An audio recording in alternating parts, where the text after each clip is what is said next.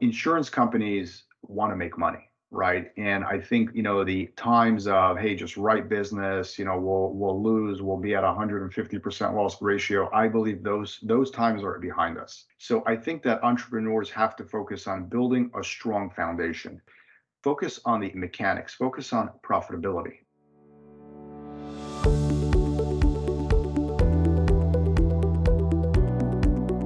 I'm pleased today to be here with Josh Minsky. He is the founder and CEO of Suretys. Welcome, Josh. Thank you very much. It's a pleasure to be here. Maybe you can give us a quick overview of what Suretys does to start off.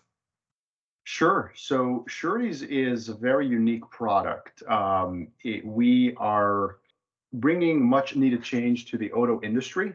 And what the problems that we're solving is it's mainly for first-time buyers, people that are recent immigrants that walk into your dealership. They want to buy their first car. They have a job. They need mobility. And traditionally, most first-time buyers and immigrants have a thin credit file. They don't have much credit because they haven't financed anything.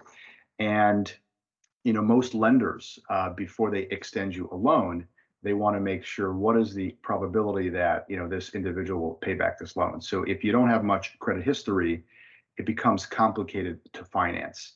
And that's where most people are told, hey, either get a cosigner, someone that will guarantee this loan if you can't pay it, or your other option is, of course, you can finance this car at a much higher interest rate.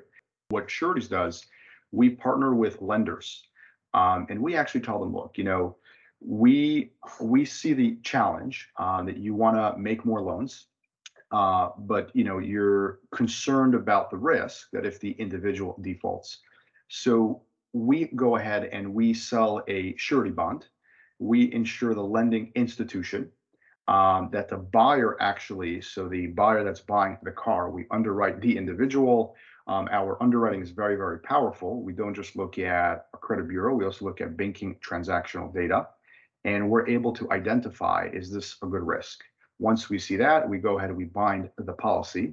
And the lender in turn gives a much better interest rate to the buyer, because now sureties will guarantee that if that loan goes sideways, the lender repossesses the asset, they sell it at auction, and we make up their losses. Now, I will tell your viewers, think about it as mortgage insurance. It's a very similar concept to that.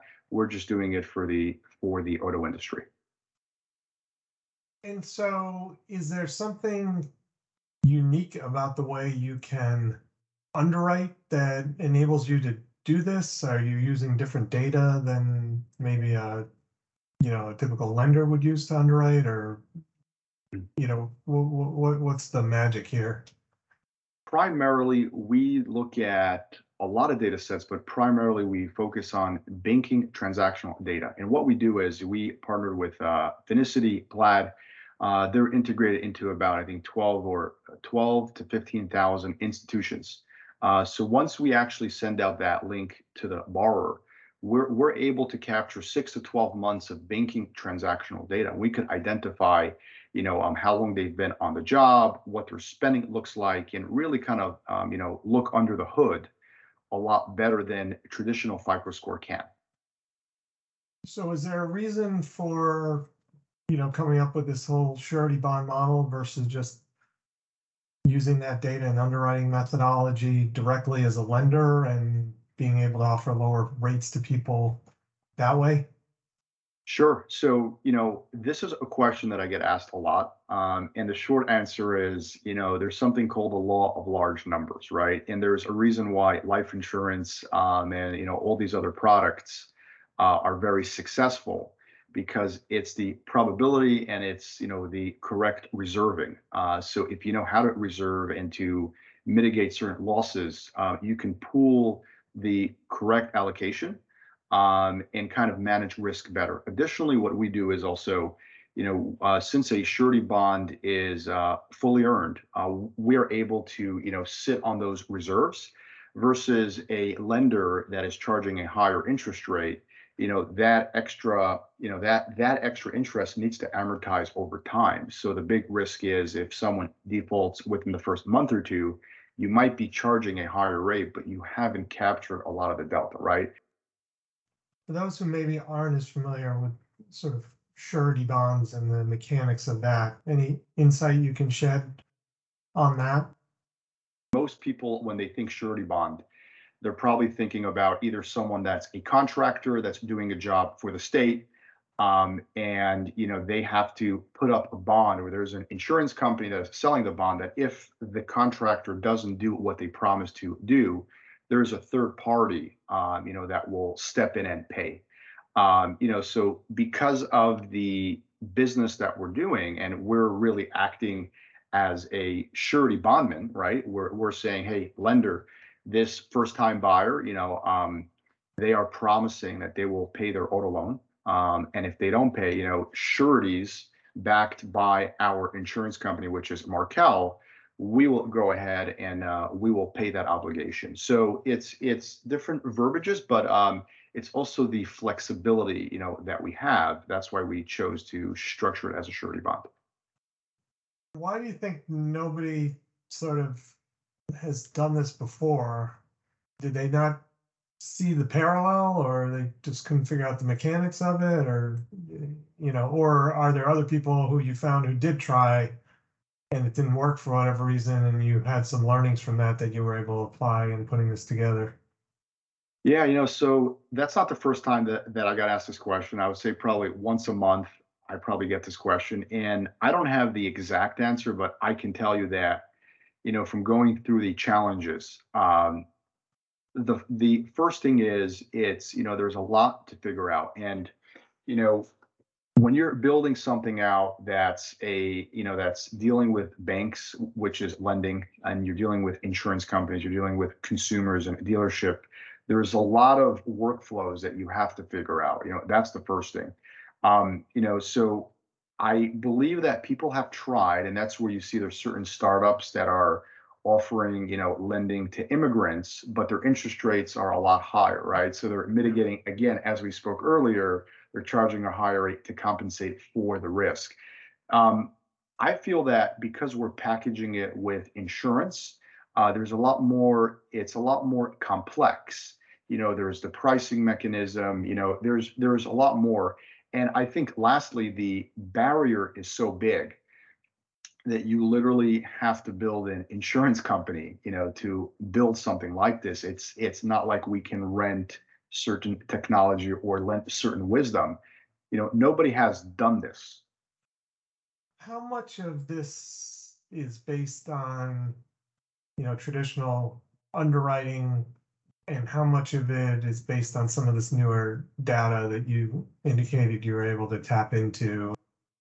So that's a very good question. I think in general, when you look at data, there's a lot of things that we're saying that that we're expecting from the data, but I think that data is only accurate after you can prove it, right? So what I mean by that is when you look at banking transactional data, yes, you might actually prove you can see better data, but it's what you use and how you quantify that, right?